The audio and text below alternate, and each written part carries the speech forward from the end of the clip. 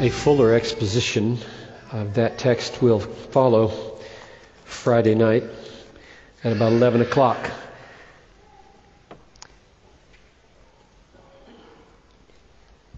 At the beginning of every year, we set aside a week, 9 days actually, for a focus on extraordinary prayer.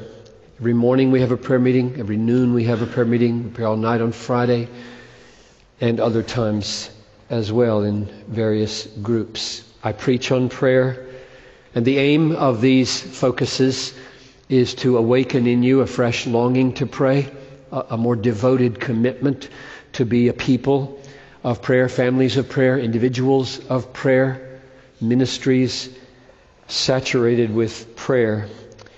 Now, my approach in this message will not be to give an exposition of that passage that I'll do more of on Friday evening, but rather to give an overarching message on what prayer is, with whom we should pray or where, and why should we pray. Those three questions. Just going to build a big thematic biblical presentation about prayer, and in the last part of the message focus on the text, Jesus' prayer, in a way that I think will give an overarching focus to all of your praying, such that it has unity and depth and a magnificent scope. Let's pray. Father, in preaching on prayer, I feel the need for prayer. And so I ask that you would awaken Christians to be whispering in their quiet heart prayers for the power of this message. What a difference it would make if hundreds and hundreds of people throughout this message were sending up their heart's desire that people be saved and that Christians be strengthened and that worldly, carnal, professing Christians would fall in love with prayer, that families would pray and dads would pray and children would pray and schools would pray and churches would pray and small groups would pray, and that there would be a spirit of supplication and grace poured out on us. So Lord, I ask that that would happen. Make us, I plead with you, a church whose engine is manifestly prayer, so that every elder meeting doesn't start with a little said prayer, but a season of earnest, passionate intercession for this church. Every staff meeting, a season of pleading with the living God, that we would be led not by human wisdom, but by divine wisdom. Every family, beginning and ending its days, pleading, praying, praising. What a powerful impact there would be upon the city and the nations if you would do this. So for the glory of your name, I pray that you do it in Jesus' name. Amen. What is prayer? Here's my definition. Prayer is intentionally conveying a message to God. Now, language is frustrating because of how unclear it is almost all the time when it comes to important matters. So you should ask, why in the world do you define prayer as intentionally conveying a message to God? Why don't you just say, prayer is talking to God? What's this conveying a message intentionally? What's the deal? Just use real, ordinary language, like prayer is talking to God. And here's the first reason why I tried that and rejected it. Because it says in Romans 8:26, the Spirit helps us in our weakness. For we don't know how to pray as we ought, but the Spirit Himself intercedes for us with groanings too deep for words. Now, I take that to mean not that He's out there somewhere groaning in heaven, but that He's right here when I'm speechless and don't know what to say. And these groanings are arising from the Spirit with meaning and no words. So I chose conveying a message, which you can do with wordless groanings. So there's my first reason for groping for some language that didn't seem quite normal at first. Here's the second question you should ask me. Why don't you just say it's then communicating with God? That'd be a little less awkward than intentionally conveying a message. Why don't you just say prayer is communicating with God? And here's the reason I tried that and rejected it. Because it sounds, when you say that, like you mean you're communicating that way and He's communicating this way, and that's prayer. And that's not prayer. The Bible never calls God's communication to us prayer. Never. And we get ourselves into a big muddle when we concoct phrases to that effect. Like His talking to us is a kind of prayer. It isn't. And so I'm going to avoid communicating with, because it's got the ambiguity about it. Like this communication is going both ways, and both ways constitute prayer. One way constitutes prayer. The other we call revelation or illumination. We don't call it God prays, or we are praying when God's talking. Prayer is a conveying of a message to God. Now, why the word intentional? Prayer is the intentional conveying of a message to God from my heart. Why do you use the word intentional? Well, for this reason. People are conveying the messages to God all day long that they don't mean to. Messages like, God is not important to me. Or, God is irrelevant to this situation.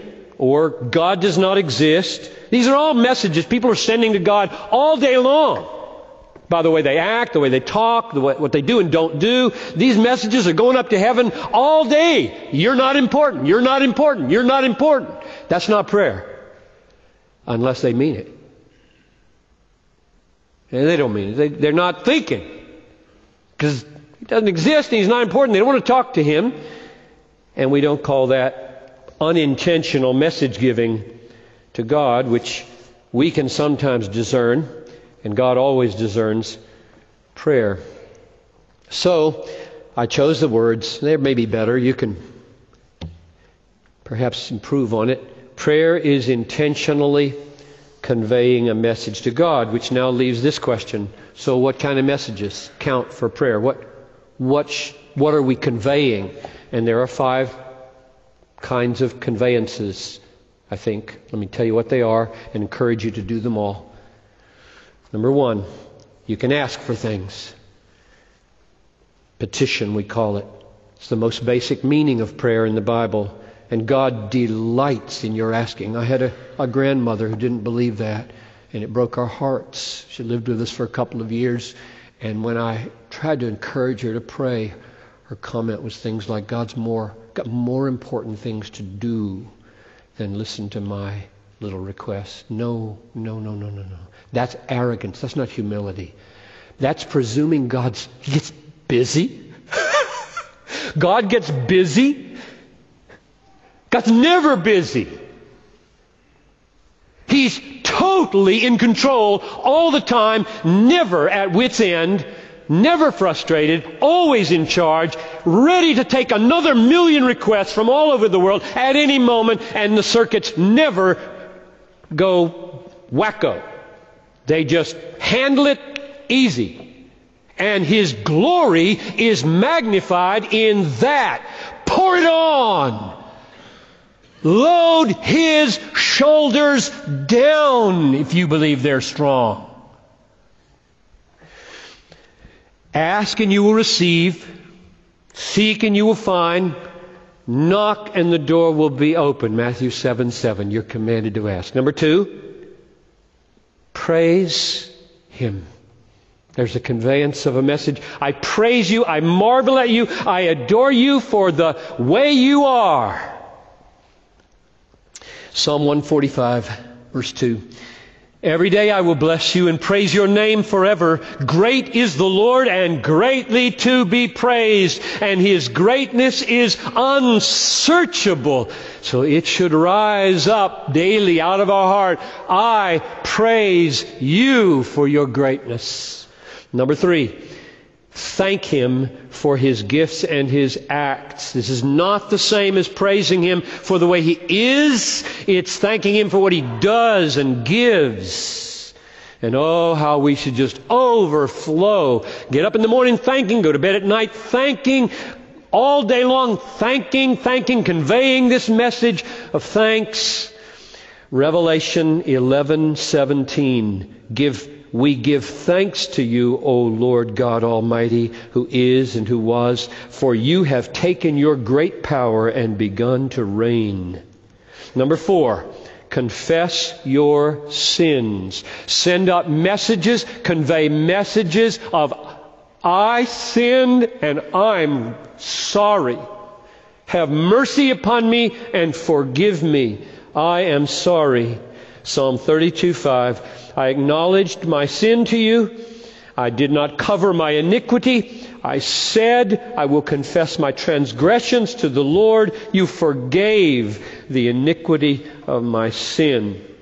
And number 5, controversial and obscure, and hence needing some clarification, you should complain to the Lord. Psalm 142, verse 1. With my voice I cry to the Lord. I pour out my complaint before Him. I tell my trouble before Him. Here again, language is frustrating, isn't it? It is to me. Language frustrates me pretty much every day. So you're saying, Pastor John, it's good to have a complaining heart toward God? Is that what you're saying? Sounds like what you're saying. It's good to have a complaining heart toward God?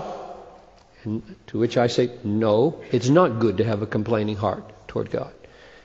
Philippians 2:14, do all things without grumbling or questioning. It's not good to have a complaining heart towards God. That's a bad thing. You shouldn't have a complaining heart toward God. You should trust God in the bitter providences and in the sweet providences. You trust Him. You shouldn't have a heart that complains to God. Here's the problem. We do. Now what? Well, let's all be hypocrites. This is what I'm afraid of with my teaching that you shouldn't have a complaining heart. You know how many people process that? Oh, stuff it. He means be plastic. Be unreal. I got a complaining heart. Don't say it. Don't say it to God. Don't say it to each other. I just got it. And at Bethlehem, we just look a certain way. That's what I'm afraid of. I hate that. Jesus hates that.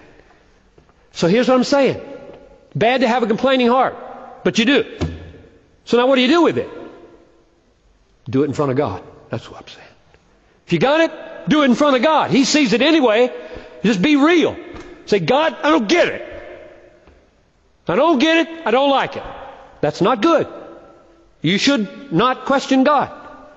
But if you're questioning Him in here, He knows it. Say it.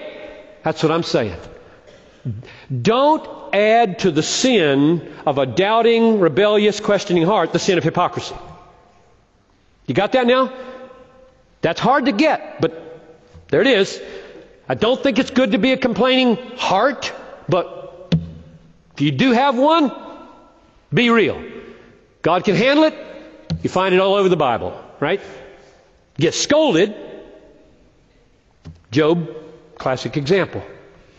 God was not happy that Job accused him of so much, and he scolded him at the end. But, goodness gracious, it's in the Bible.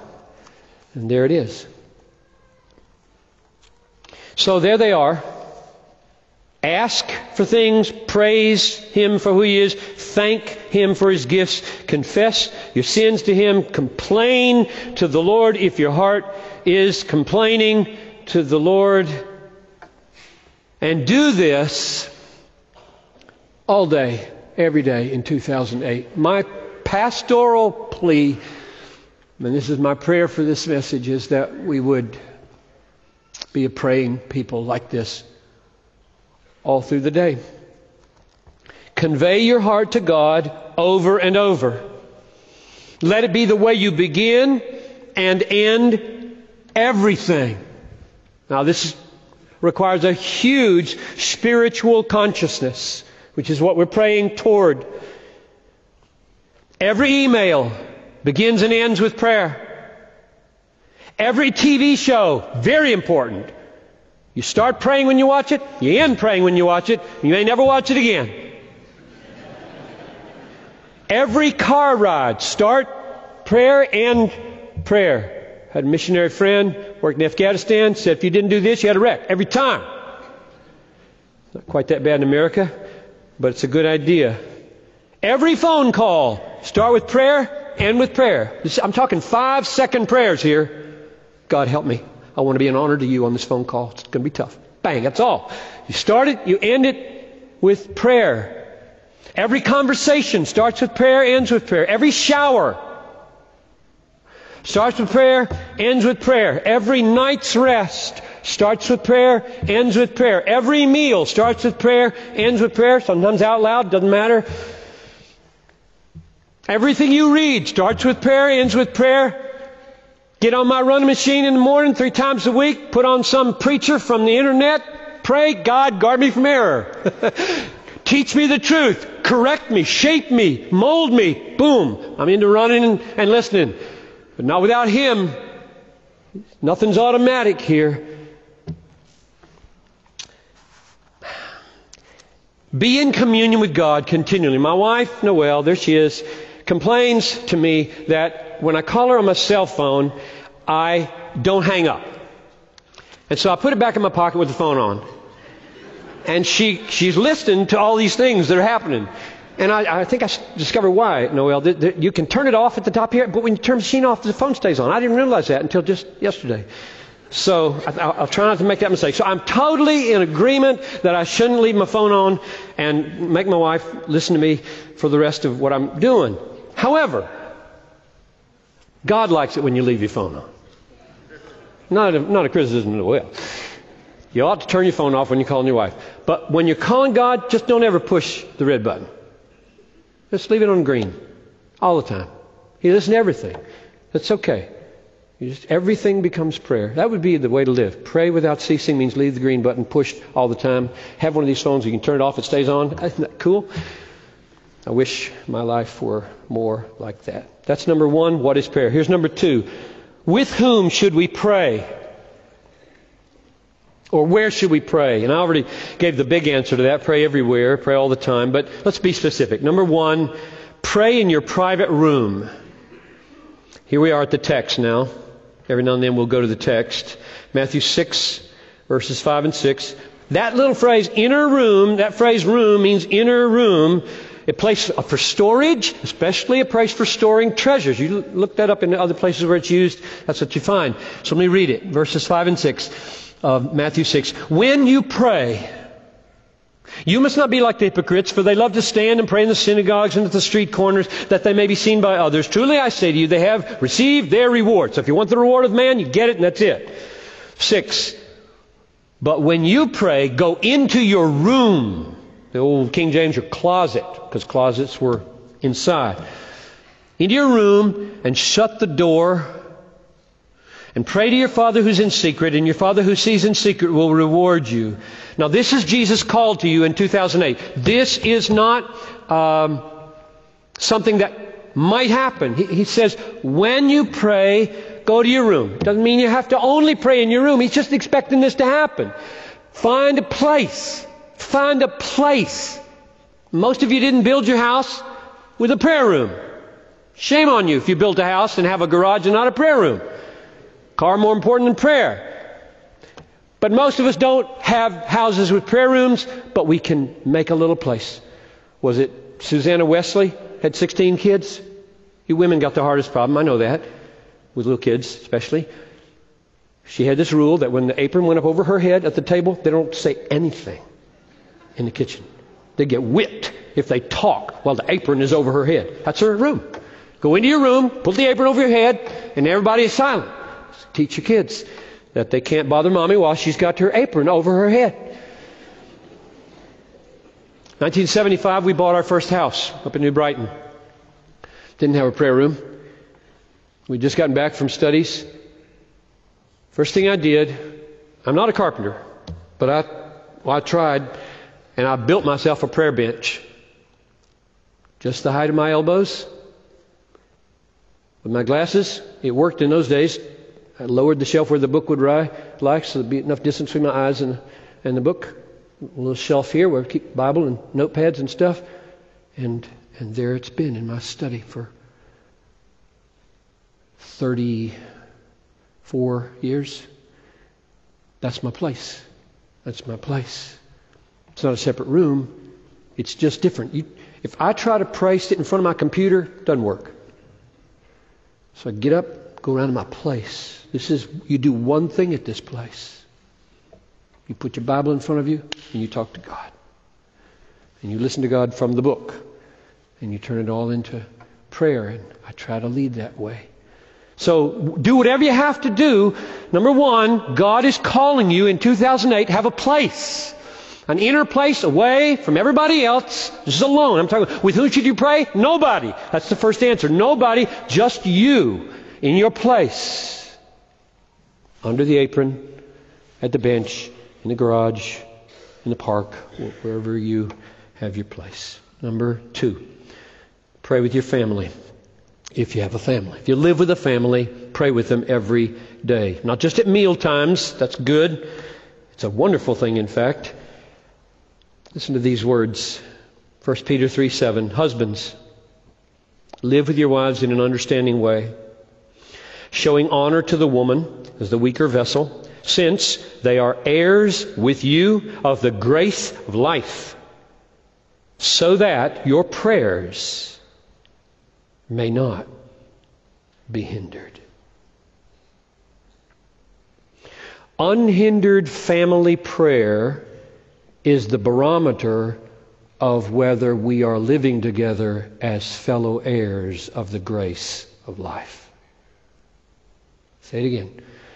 Unhindered, free, natural family, especially husband and wife, prayer is a signal, is the barometer of whether we are living together in a knowledgeable way as fellow heirs of the grace of life. If we start treating each other other than that way, like she's not a fellow heir of grace, or I'm not a fellow heir of grace, and some symptomatic behaviors and words are creeping in that don't have that ring about it, we feel it in the prayer time.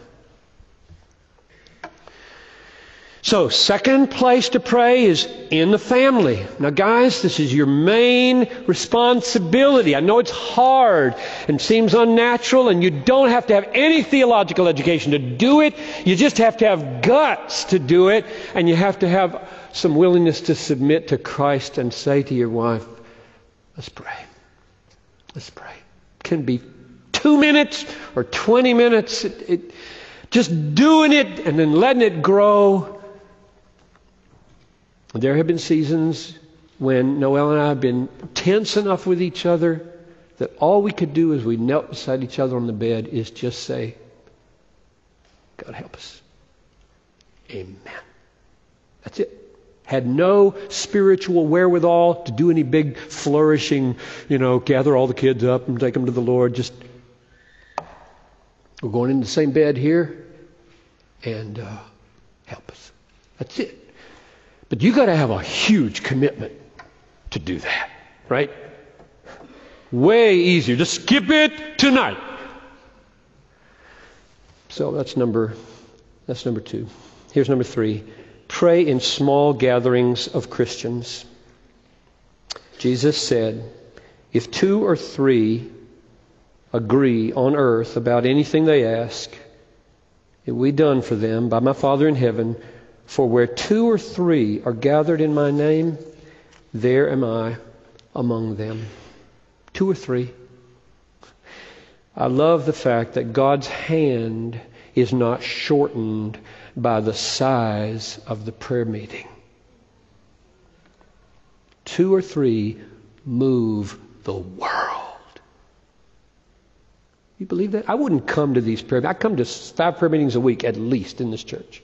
You think I'd get up at 5:45 2 mornings a week and then come to all these prayer meetings if I didn't believe that? This is not comfortable. I believe that those 8, 10, 12 people shape the world. Shape the world. Shape Pakistan. Shape Bethlehem. Shape the cities. Shape missionaries. We will see written in heaven that those 25 years of Friday morning prayer meetings have shaped the world. It's written in the books in Revelation 21. Oh yes.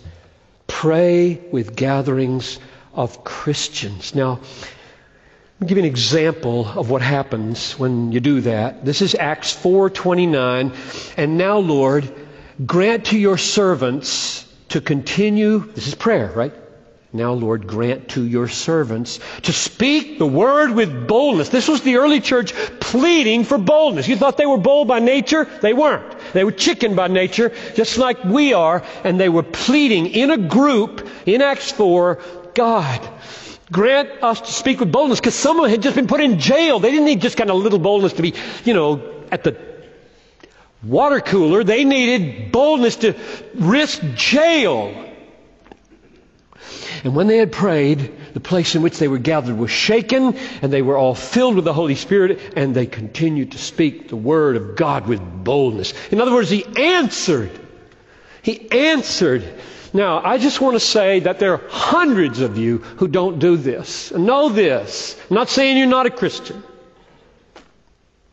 That you don't regularly pray with other believers. Have a little home thing and a little private thing, but you have just considered it to be unimportant, or at least not important enough to act on it, that you're not going to regularly pray with other Christians. And I just want to plead with you, you are cutting yourself off from extraordinary blessing.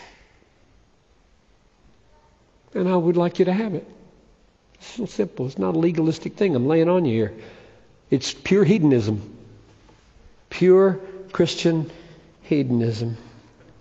You will not enjoy the fullness of the blessing of Christ if you do not include in your bigger picture of life regular praying with other believers. There are unique outpourings of power and help and deliverance that come there that won't come elsewhere.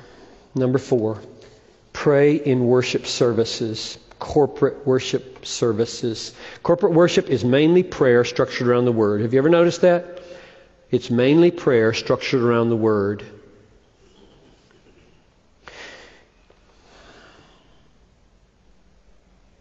First, we sing, and many of our songs are directed to God.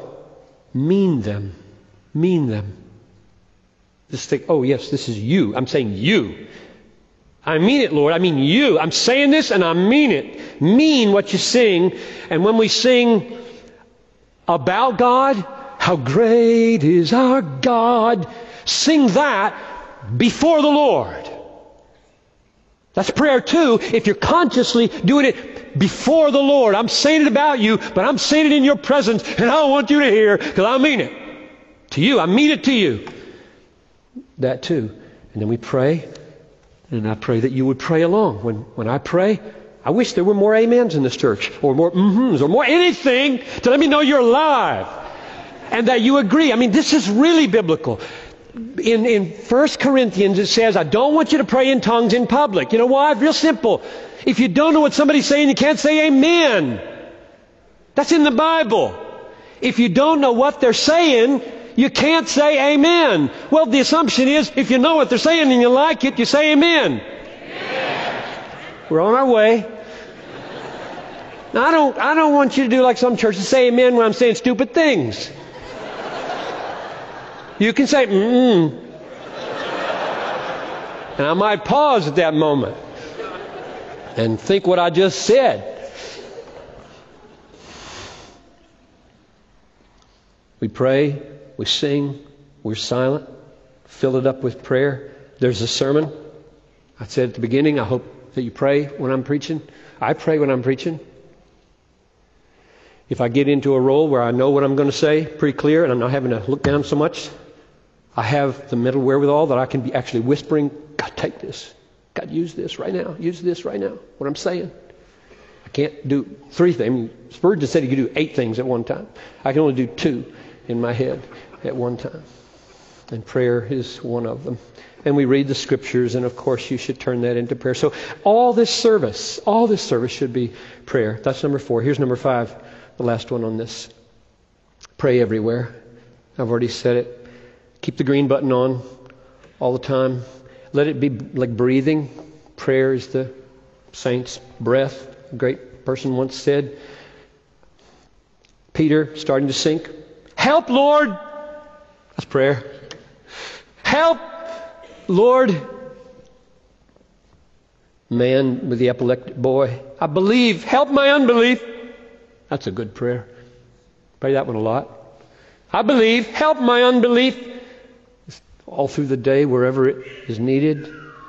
Live in His presence. If you stay close to the Lord, your prayers won't be foxhole prayers. Foxhole prayers, like the only time you ever pray is when the bombs are going off around you. God, help me!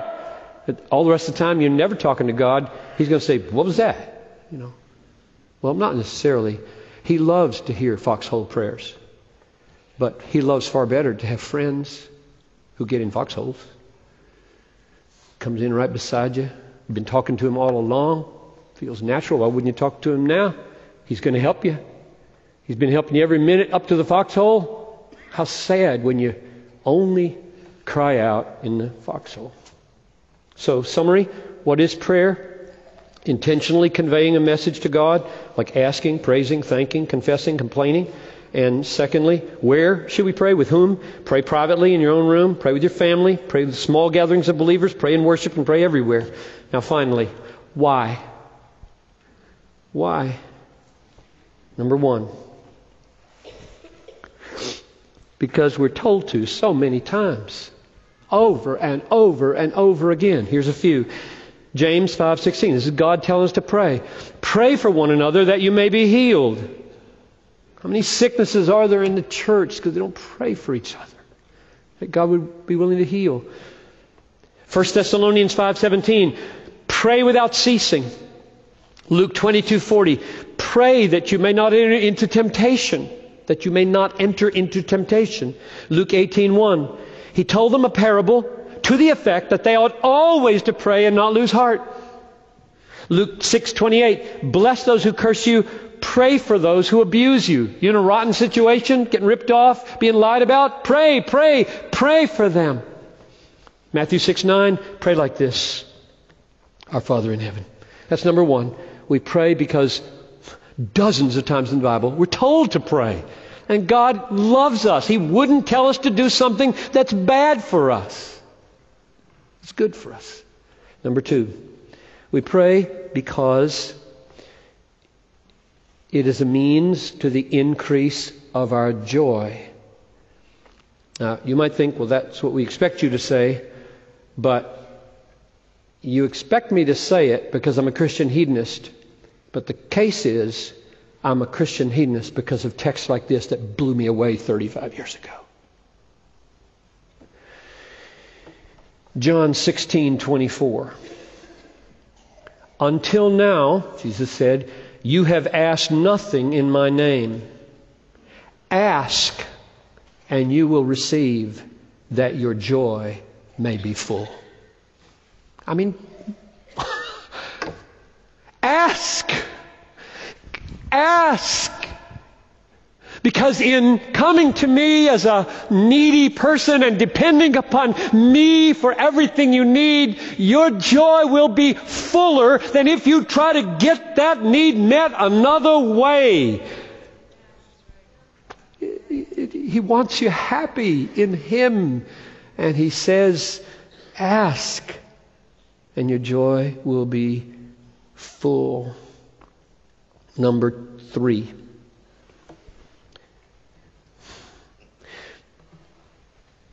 For why we pray. Because it is simply a staggeringly awesome privilege.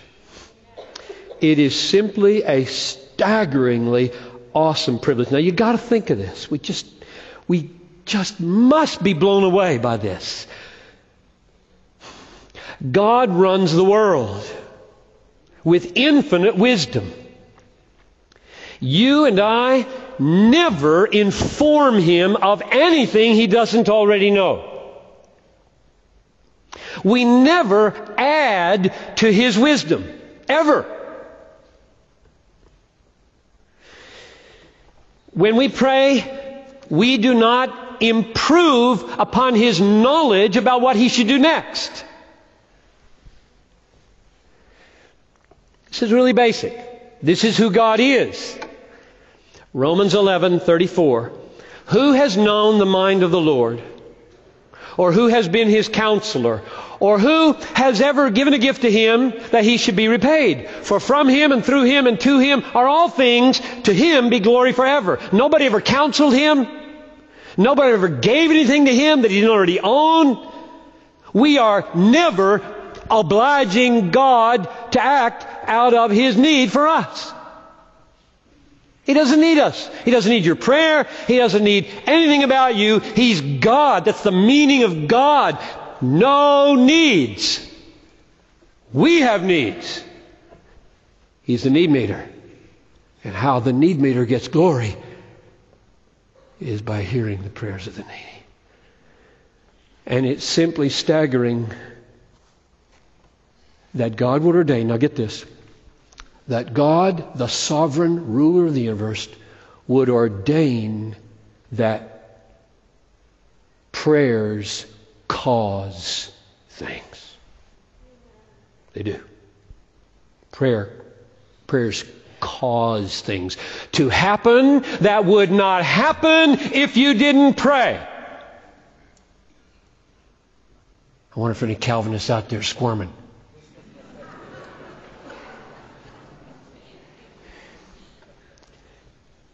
Listen to this.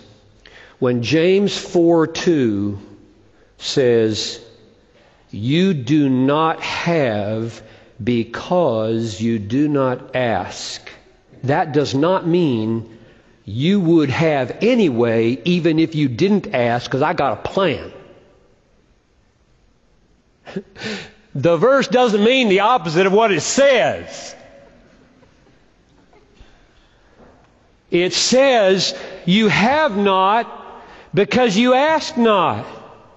That means prayer causes things to happen that wouldn't happen if you didn't pray. This is why this is a staggeringly glorious privilege. To be taken by the sovereign God of the universe who runs all things according to His infinite wisdom and folded into His causality.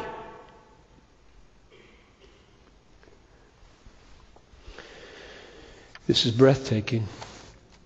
If you do not avail yourself of the privilege of bringing to pass events in the universe that would not take place if you didn't pray, you are acting like a colossal fool. Aren't you? I'm just thinking logically here. If you are offered the privilege of engaging with God in such a way that your request could bring into being things that would not otherwise come into being, not to avail yourself of that privilege is folly of the highest or lowest order. That's why we pray. God is beckoning us into our share in the running of the universe. Do you not know that you will judge angels? Do you know who you are, child of God? Number 4, and this is the last one, and the last point. Why pray? Because when you go to God in dependence upon His wisdom and power and love to do what you long for Him to do according to His will, you mightily make the Father and the Son look great. You make them look great. When you go to the Father in the name of the Son, by the power of the Spirit, to do what only they can do, and you plead and it happens, you make them look great. So let me give you a verse. John 14:13. Whatever you ask in my name, this I will do, that the Father may be glorified in the Son.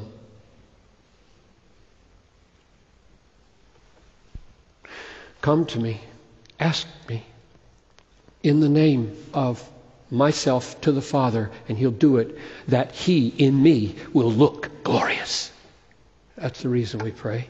Or here's the way Paul said it in 2 Corinthians 1. You also must help us by prayer, so that many will give thanks on our behalf for the blessing granted to us through many prayers. Very complicated sentence, but not a complicated point.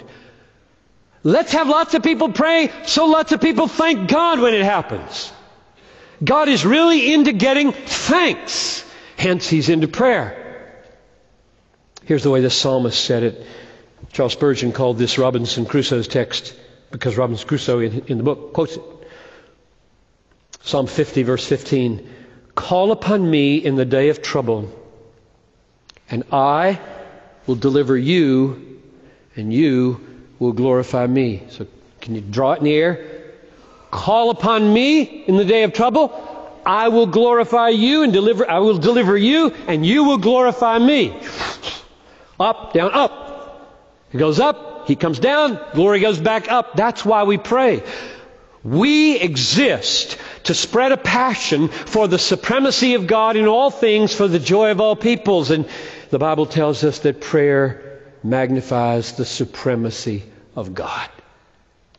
So we pray because we're really into God's glory and God's supremacy.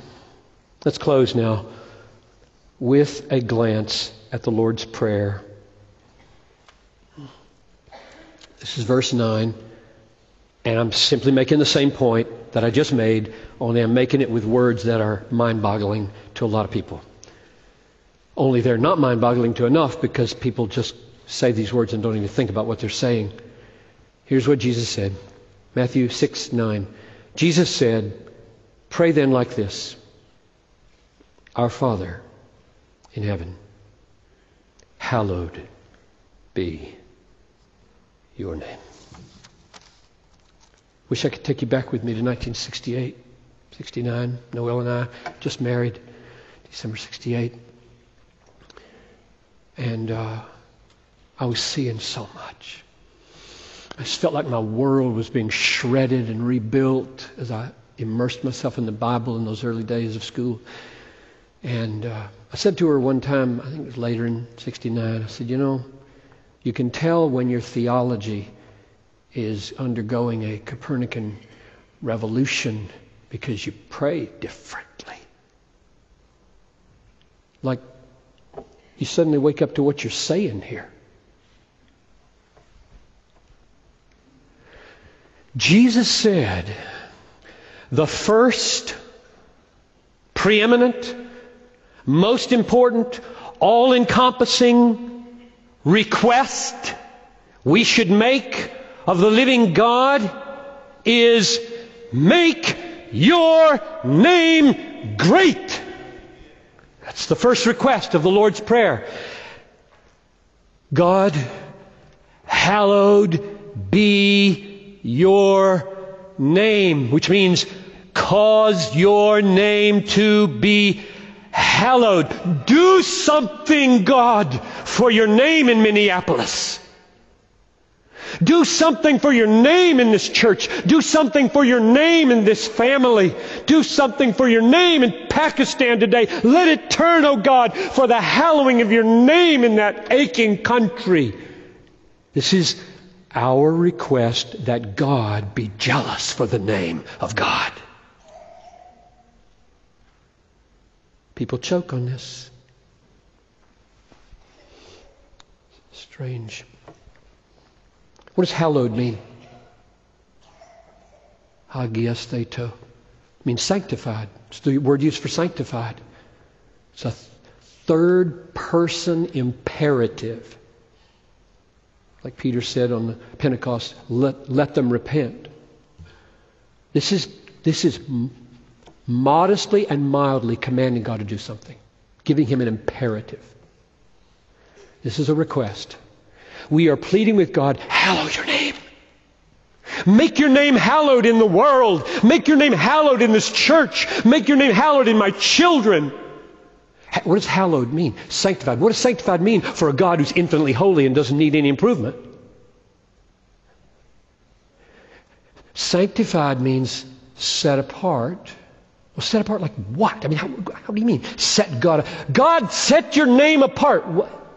It means, God, take your name, this holy representation of yourself, and set it apart as the most precious, holy, beautiful, valuable reality in the mind of the person for whom I'm praying. Got anybody you care about? Pray that. That's the first thing to pray all the time. All the time. Number one issue in prayer is, God, right now in this person I care about, so work that your name is treasured above my name. That your name is treasured above money. That your name is treasured above sex, above alcohol, above fame, above approval, above success. Make your name great in their hearts, oh God. Be jealous for your name in their lives. That's the overarching, deep, unifying, global thing that holds all praying together. Doesn't it? I hope it does. I hope this holds your life together. A passion for the supremacy of God. I mean, what else could it signify when Jesus says, when you pray, say, number one, Father, make sure your name gets hallowed. That's amazing. So that's the heart of being born again. Just going to close here with linking it to where we've been in our Born Again series. Before you're born again, you come to that statement and you either gloss over it so that you don't know what it's saying, or you hear me say what it's saying and you get bent out of shape. God's jealousy for God's name sounds selfish. Sounds like a megalomaniac. And you take that home and you stew over it because you're the center. Or your family is the center. Or America is the center. Or church is the center. Or anything but God is absolutely central and supreme in your life. But when you're born again and the lights go open, and it may take some time for the light to go open. I'm not saying that everybody who struggles with this is not born again.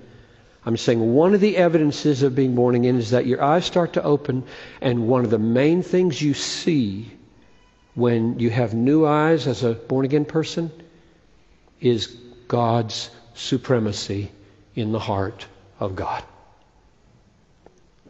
so that God would tell us to ask God to be jealous for the name of God. God tells us to ask God to be jealous and effective in causing His name to be hallowed. And in 1968, that's what was happening to me. I cried afternoon after afternoon after afternoon before I married Noelle, the fall of 68, because everything was coming down in my life.